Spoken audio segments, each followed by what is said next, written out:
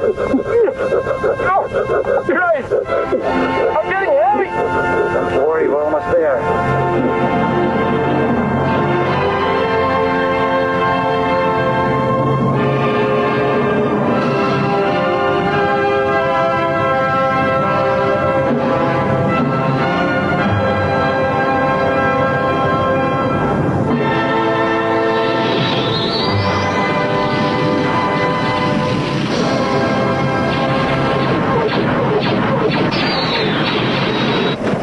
R2, that stabilizer's broken loose again. See if you can't lock it down.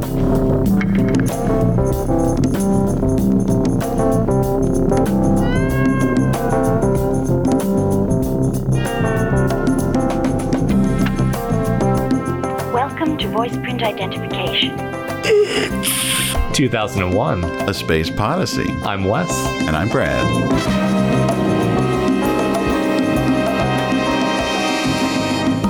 Thank you. You are cleared through voice print identification. Open the pod bay doors, please, Hal. What you got there? Oh, I was actually listening to some of the stuff. Yeah, Really? dude. I love this book. Yeah. This is Tales from Jabba's Palace, edited by Kevin J. Anderson, in the epic Tales of Expanded Universe series. And this came out, I believe, in the early 90s. Yeah, this correct? one's what, 90? I'm going to guess 95. What is it? 95. 95, okay. And I believe, if I'm not mistaken, there's also a Timothy Zahn short story in there, specifically about Mara Jade, who ends up eventually becoming Luke's wife and Jedi partner. But at the time was just there for a drink. Sleight of hand, The Tale of Mara Jade, page 120. There it is. I hadn't read that one. I tend to ping pong around on these those books. are great for ping-ponging, for So sure. check out, speaking of Weequays, The Great God Quay. Yes. The Tale of Barada and the Weequays. Wonderful. Did you read this I haven't yet. It's on. I'm about to. I want you to read starting here. At this morning? This morning, Barada's only concern was finding 6 rocker panel cotton pins for the AE-35 unit that helped keep the sail barge aloft. Jabba's sail barge is run with an AE-35 unit. Well, no wonder he has issues. This is probably what caused it to crash into that dune and explode into a million pieces. I just don't even know. 3PO! We got a failure in the AE-35 unit! That's cool, man. That's pretty wild, isn't it? So somebody was a 2001 fan. Yes. For sure. Snuck that in there. The story's by George Alec Effinger.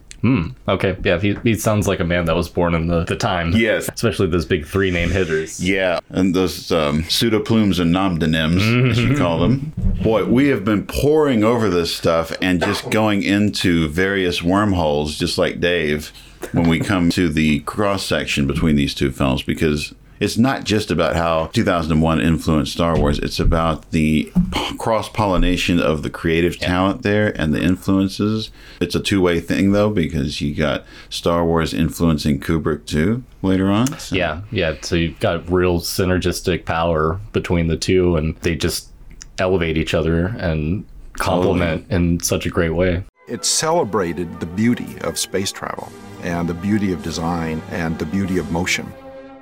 The whole idea of that movie is that space and space travel is exquisite. It's like watching a sunset. The whole movie is like watching a sunset. All the shots are very long and very slow and very musical and very, you get to see everything. Both of these films use a different delivery system for the narrative. And I think for the emotional parts of these films where it's not a direct dialogue interaction with the characters. It's not any kind of narrative exposition that you get over top to let you know what you should be feeling. You get these swelling orchestral pieces that guide your heart into the palms of the producers and directors' hands. I mean, it really, really takes you and whisks you away, because you've got these scenes in 2001 where normally you would probably get a little bit of a blend of muzak or techno babble, sci-fi brown noise, and instead you get this incredible looming waltz.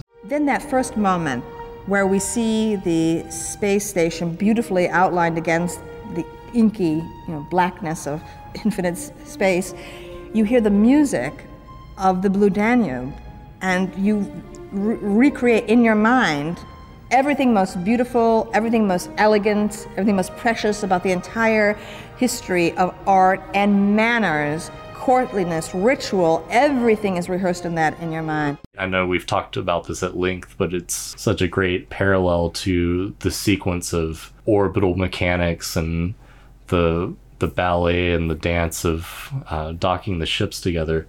And then to counterpoint that, in Star Wars, in the very first few scenes of the original Star Wars or A New Hope, you get a lot of scenes with robots that actually express any type of emotion.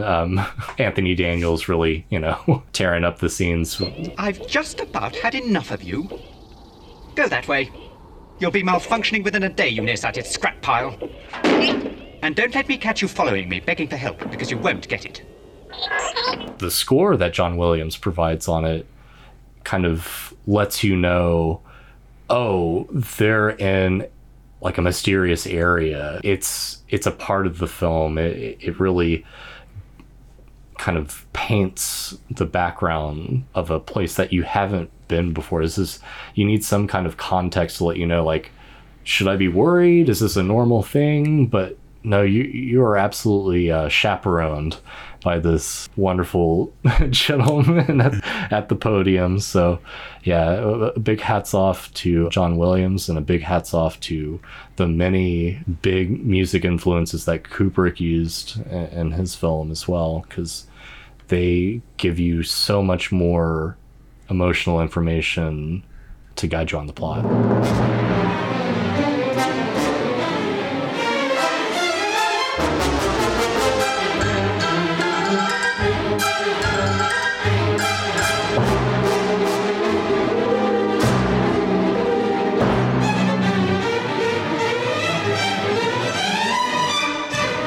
It was a big risk to go with an orchestral score for Star Wars in the first place, because it had been out of style for a long time. Yeah. And people were playing that disco music. That's right.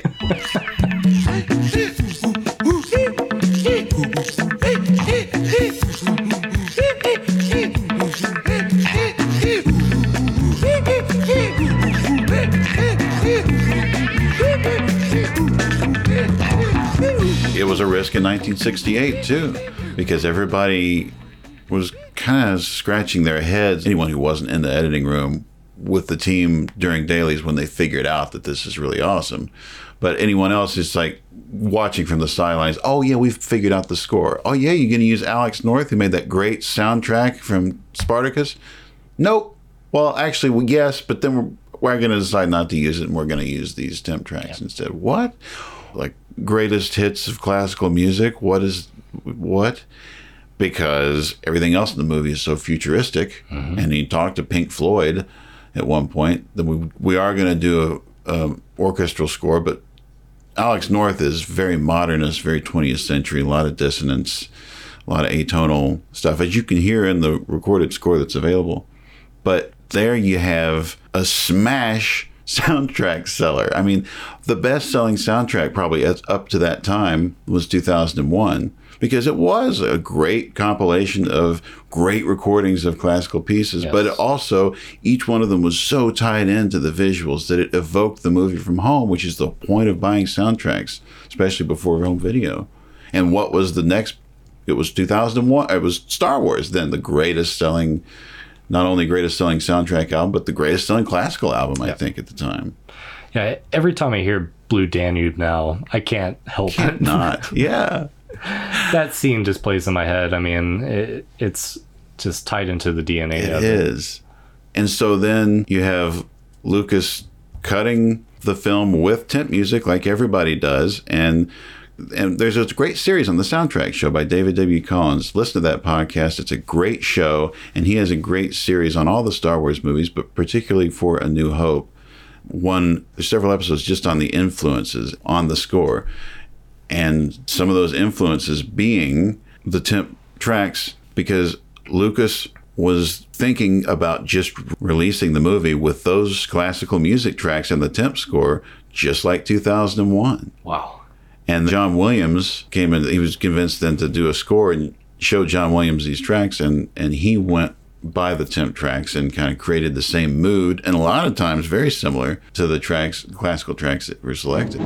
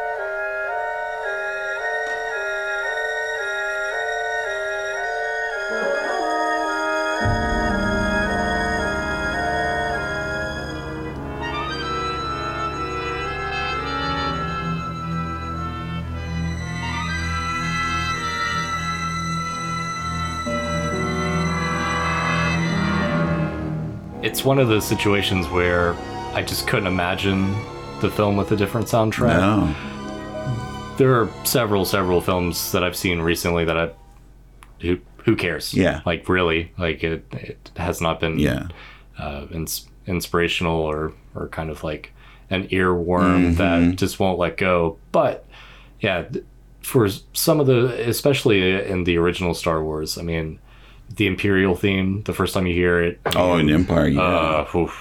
It's Star Wars, the Imperial theme. I'm sorry, yes, 100%. Yeah. Oh my goodness gracious, bring the house down.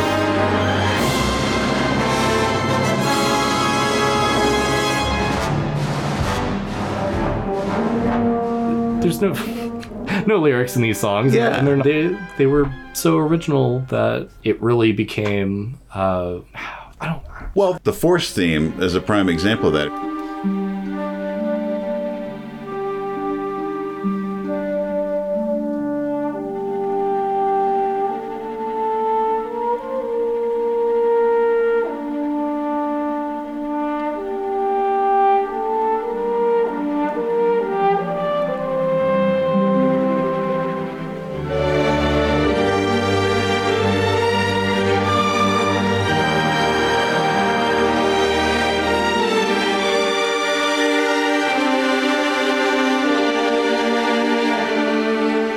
Want to play this game at home, watch the Binary Sunset and drop in the track on your home video editing software of the Binary Sunset alternate track. Wow. It's probably out on YouTube. It's somewhere at least, because it's in the complete score recordings, and you can hear the alternate version, completely different piece of music for the Binary Sunset.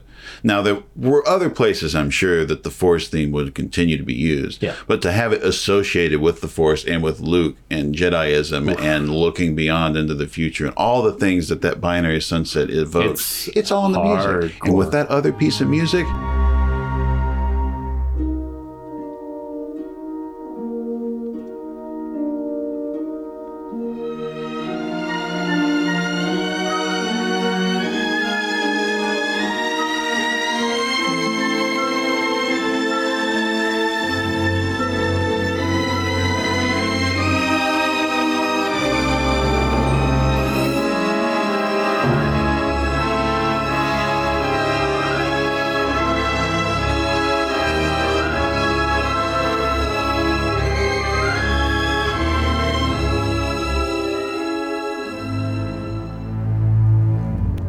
it's pretty picture.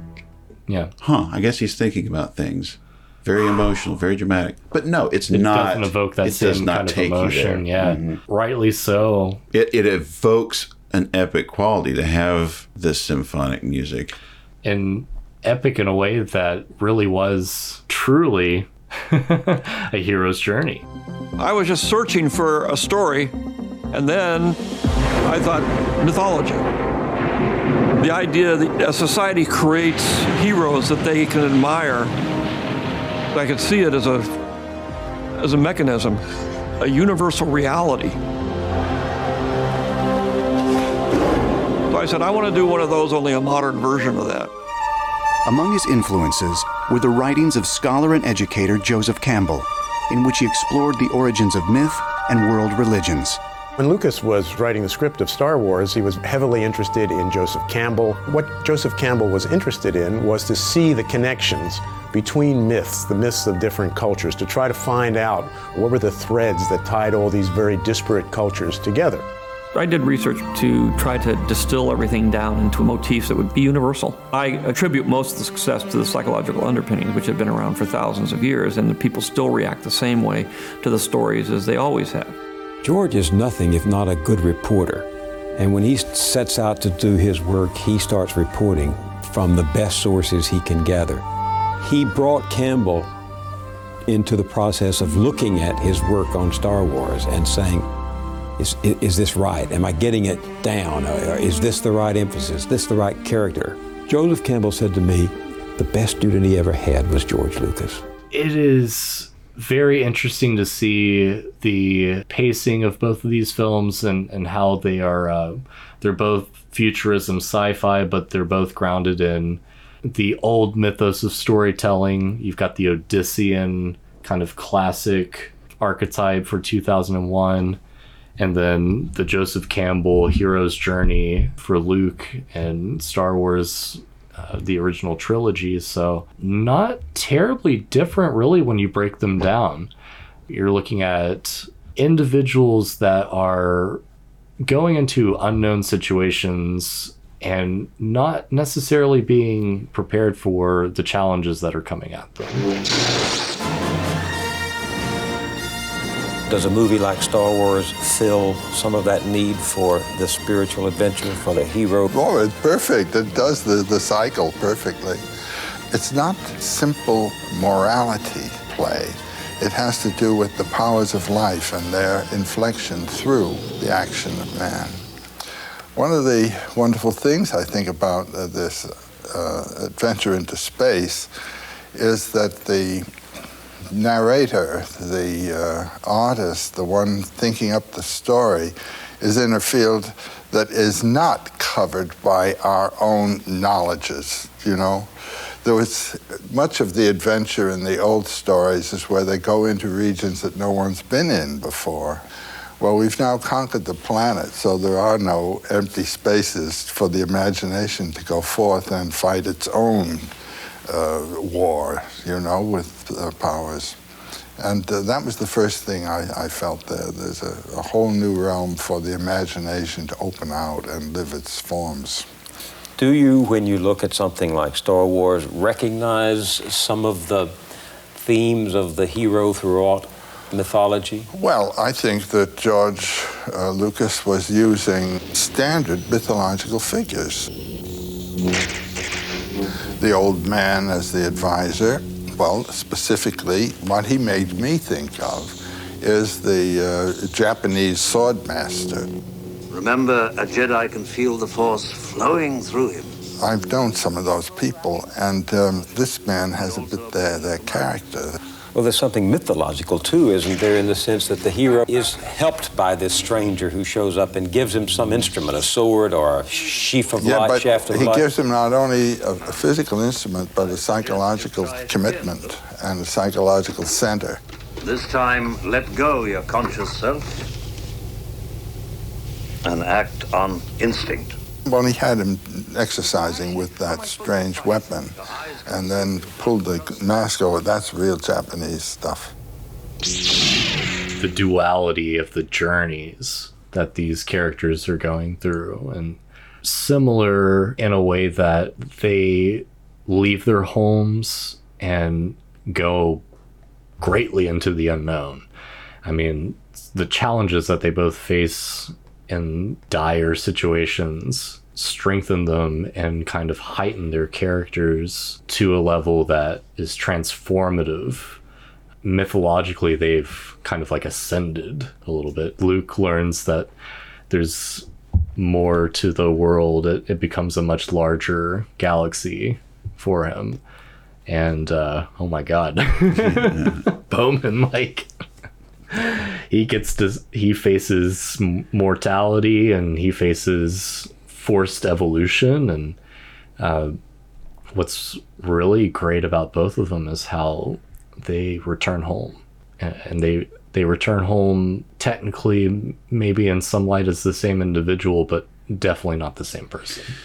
There's a death and rebirth that goes on in both cases that is central to the mythological structure that Campbell identified. And this is the thing, Campbell identified these things. He didn't make them up. What Campbell was a social anthropologist and mythologist who was able to prove his theory that all the stories that human beings have been telling each other have common themes, no matter where we are in the world. Yeah, as far back as the Epic of Gilgamesh, even cutting through so many different international boundaries. There are so many different kind of flood stories of brothers and siblings fighting, and stories of the hero's journey. In this case, it's transformation, because there can't really be a journey unless the character has some kind of change. We can all identify with characters that go through a journey as big as an Odyssey is, that these two stories are.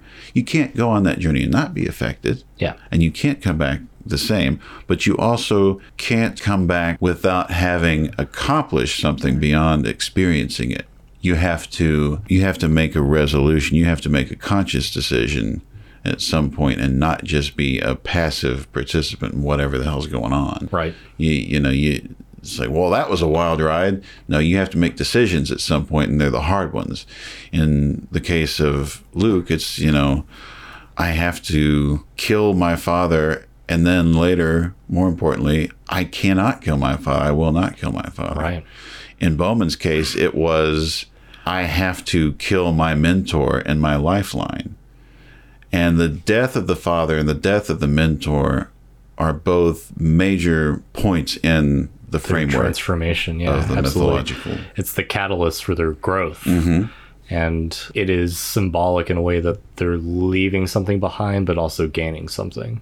Luke, of course, leaves finally because he has to. I mean, there's usually a refusal to the call before the character finally, the hero, takes up the mantle.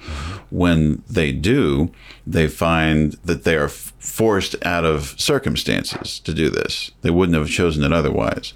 Luke would have stayed on the farm. Yes, he was mad about it, and he wanted to go complain at Tashi Station, but he was comfortable with that. And it was kind of like his subconscious was maybe relieved that he had an excuse not to go off and maybe fail, and maybe not be the best hotshot pilot. Sure. Also, the feeling of familial responsibility versus living your own life, that's something that a lot of us have dealt with on a personal level. It's totally different with Uncle Owen and Aunt Beru, because that's the only family he's really known his whole life. And like you said, even though he is just like looking for any opportunity to get off of Tatooine, but I'm pretty sure he would have stayed for another season, and he would have pulled his weight, done what he, be a good son, basically, a good nephew. Yeah. Well, what happens? Circumstances force him to, because they're killed. What else has he got left? So he has to go with Ben. Now, in the case of Bowman, there were issues with Hal, but we're going to ride this out and we're going to see what happens. Well, no, you're forced into a corner now. You're the only survivor. It's you versus him, and so you have to make that decision.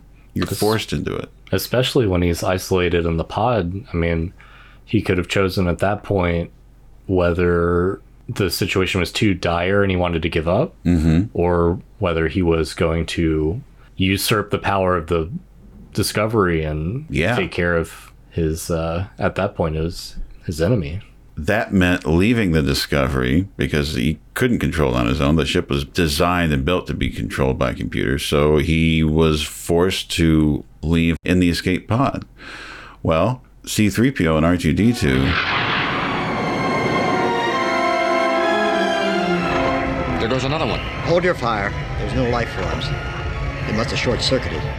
That's funny. The damage doesn't look as bad from out here. Are you sure this thing is safe?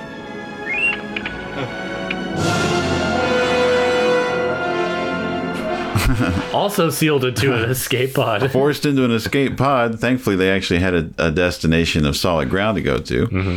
But you could argue that a similar point for Luke would be hanging upside down over Bespin from the bottom of Cloud City. Yeah. You know, it's hard not to let go. I mean, it's very, very, very difficult to hang on.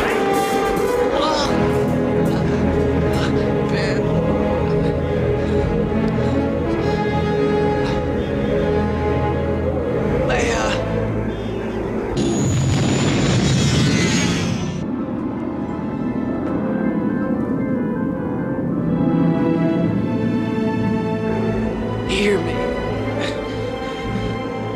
Leia.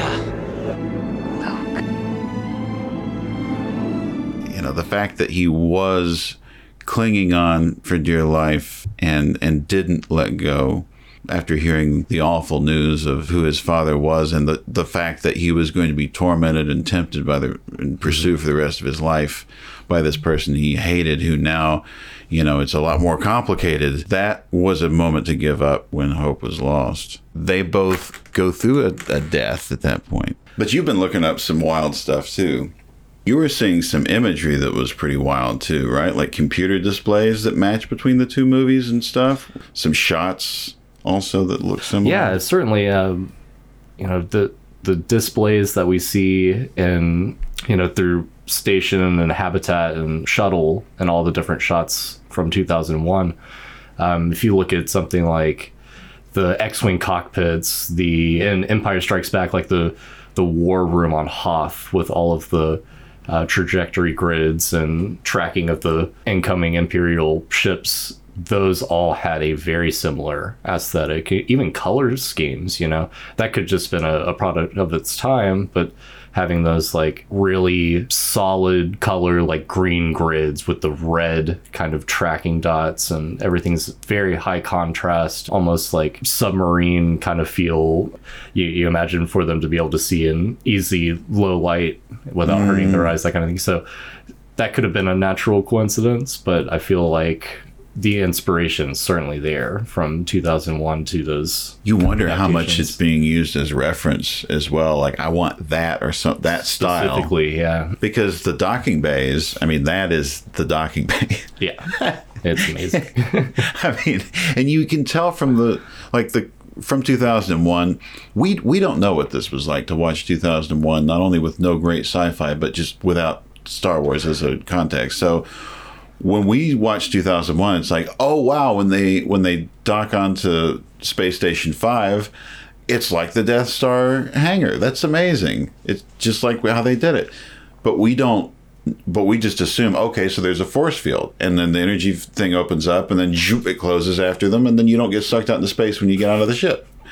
But we don't know that. We just assume that that's the way it is because that's how it was in Star Wars. Yeah.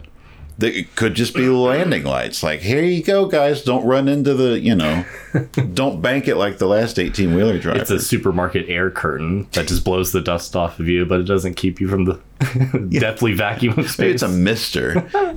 It mists off all that the proto-gunk. Yeah, exactly. Well, isn't there fungus floating around in space, like microbes and stuff, possibly? Well, it certainly gets kind of funged up on the ISS. Lots of air purification that has to take place there. Yeah, you don't want you bringing that onto your station. Wash that off before you come into the house. Yeah, pool rules. Pool rules, everybody. Exactly. But whether it's an energy field or not, we see it visually as pretty much the exact same image. You could say the same with those computer displays. Like, how many computer displays do you think they had on Polaroids? Looking back, it's like, okay, this is the process of do 1 2 3 4 5. Mm-hmm. Dan O'Bannon was one of the guys working on those computers, the guy who wrote Alien. He was designing computer display shots for Star Wars, and you would have to think, because it is such a big influence, 2001, such a big influence on Dan O'Bannon, that he was looking at that directly. That's interesting too, because the Nostromo is also could fit in this wheel of real looking but also fantastic sci-fi ships. It also has it's worn out. I mean, it looks like it has been through hell and back at this point. It's super grungy and beat up, and that whole kind of lived in ship aesthetic reads really true through the air. So that the Discovery and the Falcon and the Nostromo, absolutely, you can sit there and pick and because it's drawn all of those designed by industrial designers.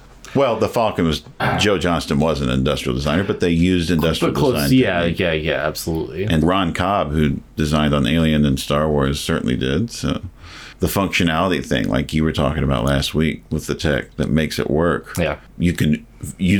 Doug Chang, wasn't Doug Chang's panel on Celebration it was one of the best parts? Yeah. Talking about how you have to see. Exactly. And you don't even really have to know what it is, but it has like a functionality, and you could almost make up in your mind, when you see these little clusters of boxes together, you're probably like, oh, that's maybe some kind of storage, or you'll see different parts of the ship that will read as either lasers or something that may read as like an antenna or like a radar or some kind of real life, either aircraft or vehicle, but it feels natural. Like it doesn't work on magic. You can tell every rivet and piston and hydraulic line has some sort of purpose. I spent 7 years working with George Lucas to understand his universe. Thank you. His foundations still guide me today, and I try my best to be a good steward of his philosophies. The Star Wars universe has a distinct internal logic that only makes sense for Star Wars. George established just what he needed for his storytelling, and it's not always logical or scientific. In film, it says that it takes the audience a minimum of 8 frames to grasp what they're looking at. That's 1/3 of a second.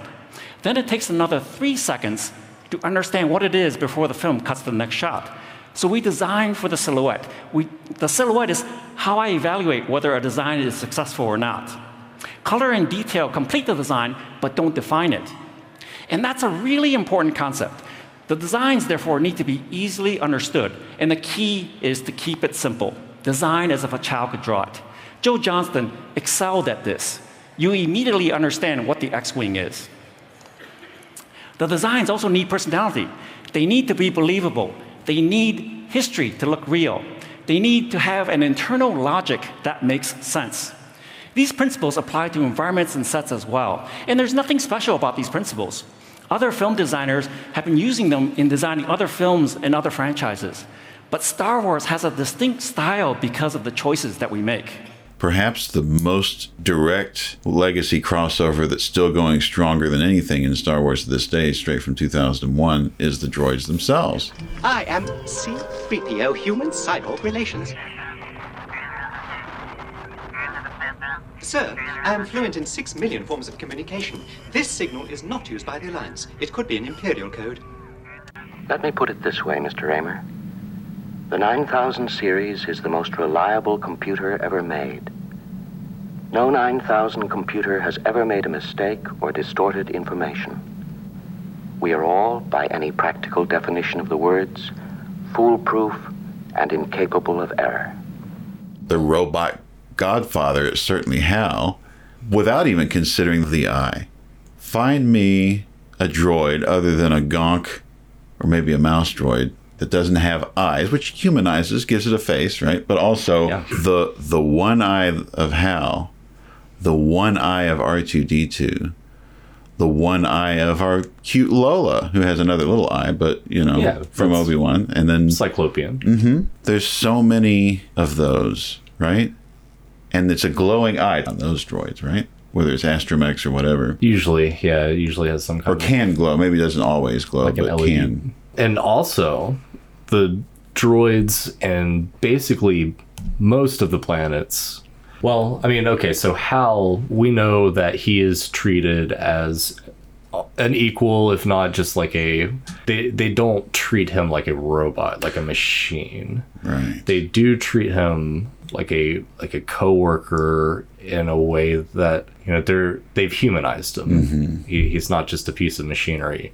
And I think that is also seen over and over again with the droids of Star Wars, where they have such deep personalities that even though they may not like hearing C-3PO rambling on and on about the odds of their death, they're not just gonna like, well, okay, never mind. I was gonna say... Turn him off? Well... I saw him! Saw what? Star Destroyer's two of them coming right at us. Sir, might I Shut him up or shut him down. I really don't see how that is going to help. Surrender is a perfectly acceptable alternative in extreme circumstances. The Empire may be gracious enough. Thanks. There have been some droid atrocities and certainly some droid rights issues kind of portrayed throughout the series, but yeah, well, at least he didn't blast him. Right. Or airlock him. You know, that could have been... Well, if we do take into account Solo and the L337... Yeah, leading the droid revolution there. What ends up happening, right? Her memory systems feed up into the computer, upload into the ship. She becomes basically the HAL of the Millennium Falcon. Yeah. That's how it's able to chart those hyperlanes so quickly. Yeah. They've got a really high-end artificial intelligence running the flight stick. Excuse me, I need to use this terminal. Hello? Can you hear me? Oh. Restraining bolts. Barbaric. Congratulations, you're liberated. Scoot. I don't know. Free your brothers and sisters or something. Just give me some space. Hey, we don't serve their kind here. What? Your droids. They'll have to wait outside. We don't want them here. Let's wait out by the speeder. We don't want any trouble. I heartily agree with you, sir. I wonder, too, like, when it came time to work on AI, I mean, how do you go back to sci-fi and meanwhile, you know, this big nuclear bomb happened in the genre you left, but how do you not do that? And they didn't. I mean, he succeeded, or in his designs, Spielberg succeeded with AI to not be Star Wars. I think because in AI, and probably also in Star Wars, you could very easily replace the droids with so-and-so group of people. Mm-hmm. It feels very much like the destruction of the native population in America, or the genocides that happen in, you know, Sudan and Africa, and war crimes of Japan and China. It feels like if we had droids today in our society, these kind of things would happen to them. They would be grouped and either persecuted and vilified, or at least segregated in some way that would lessen their equality with the rest of the world. Ladies and gentlemen, boys and girls and children of all ages, what will they think of next? See here, a bitty box, a tinker toy, a living doll. Of course, we all know why they made him. To steal your hearts, to replace your children. This is the latest iteration in a series of insults to human dignity. And in their grand scheme to phase out all of God's little children. Meet the next generation of child designed to do just that. Any kind of revolt is a survival rights instinct. Poor Hal was all alone. He didn't have anyone to commiserate with. Yeah. The precursor story to the Matrix film that's portrayed in a lot of different medium essentially shows how artificial intelligence was used to be like a subservient kind of tailored machine to the human needs and depravities. Oh, yeah. And it got to a point where one of the robots finally kind of loses it and murders its owner. And it's the first robot murder trial. There we go. And wow. After this happens, they sanction the destruction of his entire class of robot servant. So when the other robots see what's happening, they're able to intake the information about the trial, and they see in the streets their compatriots being destroyed and thrown into like a scrap heap. So eventually they all end up leaving and making their own society of just robots. They become like the fastest growing gross capital or GDP country in the world, like very quickly, and then they basically end up destroying the human economy and eventually enslaving their meatbag. Was that story by the Wachowskis like a backstory they gave somebody who did novelize? I believe so. I think that was part. They were watching the Droids cartoon, right? Yeah, that's the great heap. Scrap heap. Yeah.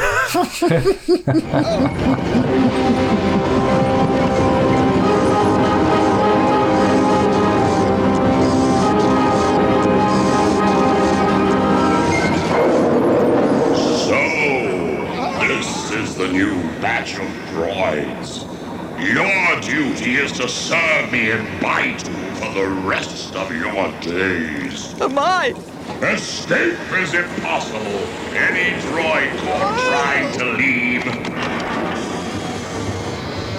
will be used for scrap. In fact, is The Matrix actually just a Droids cartoon episode? Could be. We need to go back and watch all. Well, maybe we shouldn't commit that. Yeah.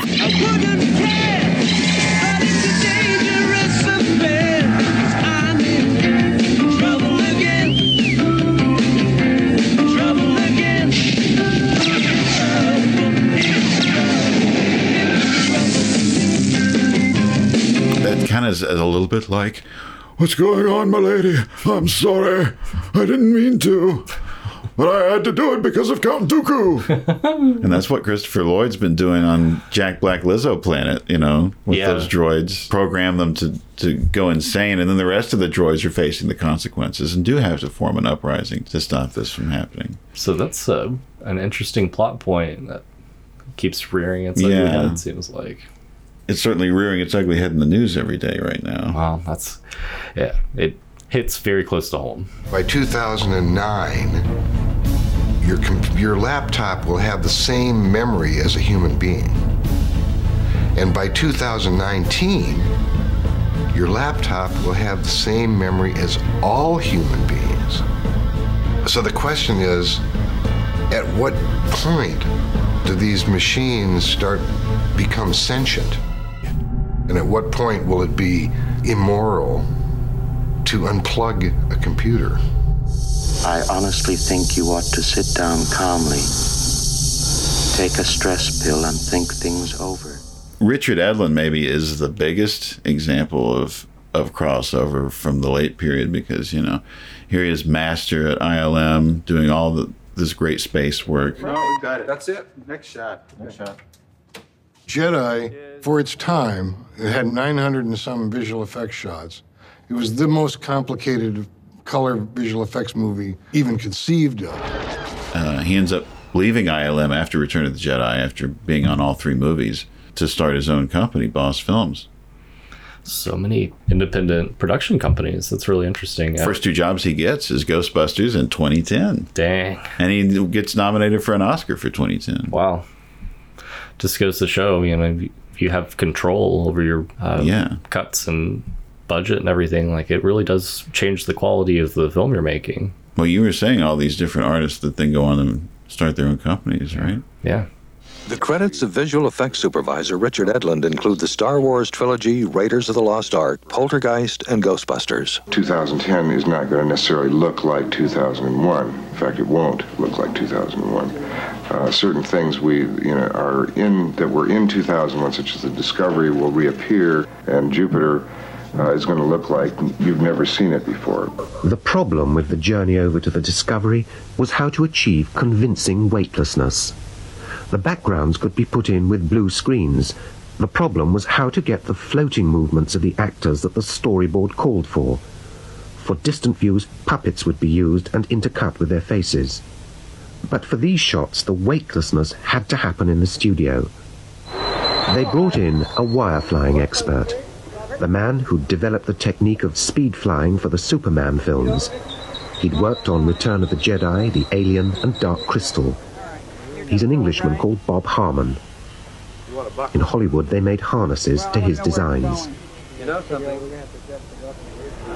It's all manual. We don't use anything mechanical at all. I mean, it's all wire rigs operated by men. I don't use motors or anything like that because you can't feel if anything's going wrong. Whereas if you're doing it by hand, you can feel if something's jamming on you, or you can feel if something doesn't feel right. With a motor, you don't. It just keeps pumping away and can do a lot of damage. Not necessarily to the set, but to the artist. Where Stanley Kubrick didn't have anything to do with 2010, but Arthur C. Clarke did. He co-wrote the script as well as the book and produced the movie along with Peter Hyams. Peter Hyams having come off of Outland with Sean Connery. Yeah. Space shotguns. Yes. It's High Noon on Jupiter's moon. In a mining town on the second moon of Jupiter, something deadly is happening.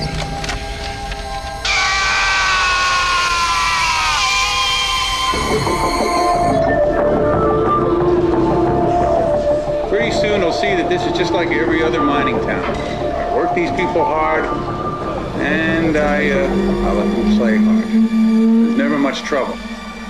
We're all professionals. I'm sure we are. Then you have Garrett Brown, who had been on The Shining, doing all this, the inventor of the Steadicam, doing all the crazy Steadicam work in the hallways behind Danny on the tricycle and all that smooth, ethereal photography. Wow. He then did the speeder bike scene in Jedi. Oh, really? I got the idea of using a Steadicam. We did a test in a local park here of walking through the woods on a path that we kind of disguised, and he shot with a camera that shot one frame of film every second. So when you project it back 24 frames a second, it's going 24 times faster. And we figured he walked about 5 miles an hour. It came up to about 100 miles an hour, and it looked great.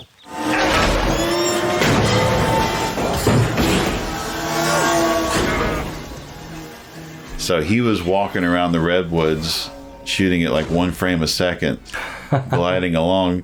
So that is a smooth sequence, and I think a lot of people's favorite. Also, he did Temple of Doom. I saw him I was watching Temple of Doom last night, and I saw him in the credits, and it's like, I never noticed that before. I didn't know he worked on this. Turns out he did the Steadicam on the bridge sequence, the swinging bridge. Okay. Which I was thinking about. I was like, well, of course you can't put a tripod out there. It's a real swinging bridge. You can't put a rig. It's too heavy. So if you put a handheld out there, it's going to be, shake-tastic. You need a Steadicam to smooth it out. Yeah. Yeah, it's real scary. You mean we can cross here? Stephen was really scared of the bridge because it was a real suspension bridge over, I guess it was 150 feet clear fall before you dashed yourself to death on rocks and shallow water. It's very bouncy, Steve. Very bouncy. Have you looked at Watto's junk shop lately? No.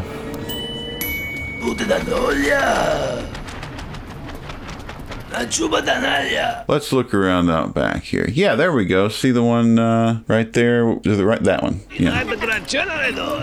In luck, I'm the only one hereabouts who has one. But they might as well buy a new ship. It would be cheaper, I think, huh? See what that's pointing at? Oh, no. You have got to be kidding me. And it's just sitting right there. Okay, so that basically means that Star Wars in 2001 canonically exists in the same universe. It does, yeah. So there's a pod. It's the EVA pod. Yeah. It's not like a version of it. That's the exact replica. The pod. Sitting upside down. Wow. Or belly up, rather, I suppose. But it's in plain view. Like, I'd never noticed. I mean, that was definitely Lockwood's pod, right? Right. Yeah. Lockwood's the one who's in, at the cantina in Mos Eisley right now to this day.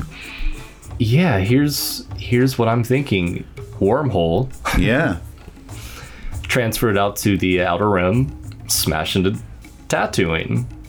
Oh, so you mean, maybe like in film, Frank is just strangling, but instead he zips through a wormhole, and then before he strangles to death, he's actually... Yeah, that's perfect. So do you think Frank shucked the pod off on Watto, or Do you think this was... Oh yeah, well, ill-gotten gains, maybe. There. So their trajectory should have been about the same. Oh yeah, I guess that's true. His pod came after him. Yeah. Hopefully, it didn't try to like smash down on top of him when he hit the hit him in the plains of Tunisia. Do you really think we're gonna find a pilot here that'll take us to Alderaan? Most of the best freighter pilots that will be found here only watch a step. This place can be a little rough. He's hitting up the bar. He's listening to some Biff jizz. Well, yeah, we'll leave it at that. We'll not.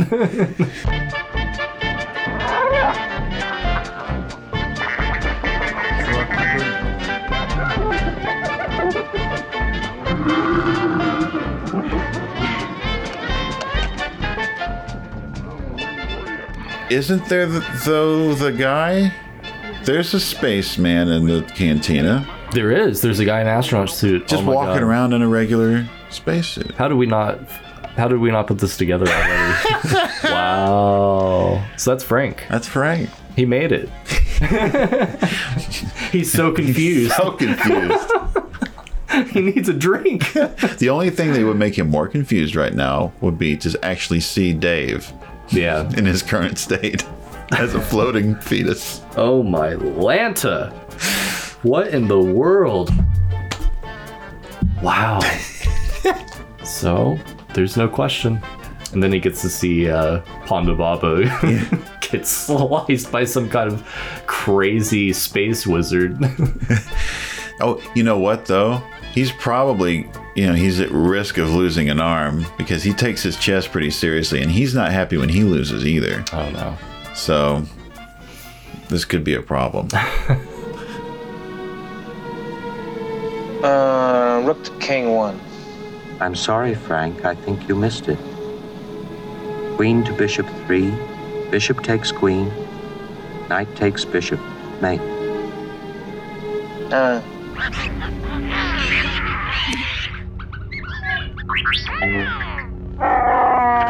He made a fair move. Screaming about it can't help you. Let him have it. It's not wise to upset a Wookiee. But sir, nobody worries about upsetting a droid. It's because a droid don't pull people's arms out of their sockets when they lose. Wookiees are known to do that. I see your point, sir. I suggest a new strategy, R2. Let the Wookiee win. Was it? Did we finally get to see it? Was it Black Chrysanthemum that ripped dude's arms off? Yeah, it turns out the Trandoshans are like skinks. You just they can rip grow the arms their off, limbs they back. grow back. Exactly. Which makes it so tempting to just rip a Trandoshan's arm off for fun every time you see one. Well, then they grow back this little tiny little nubs. I wonder if they have a tiny lightsaber for their tiny arm. Right, yeah, for that one Trandoshan Jedi. Yeah, he's so cool. Like a toothpick saber. And from Clavia Space, I'm Wes. And I'm Brad. Signing off. Thank you. Bye-bye.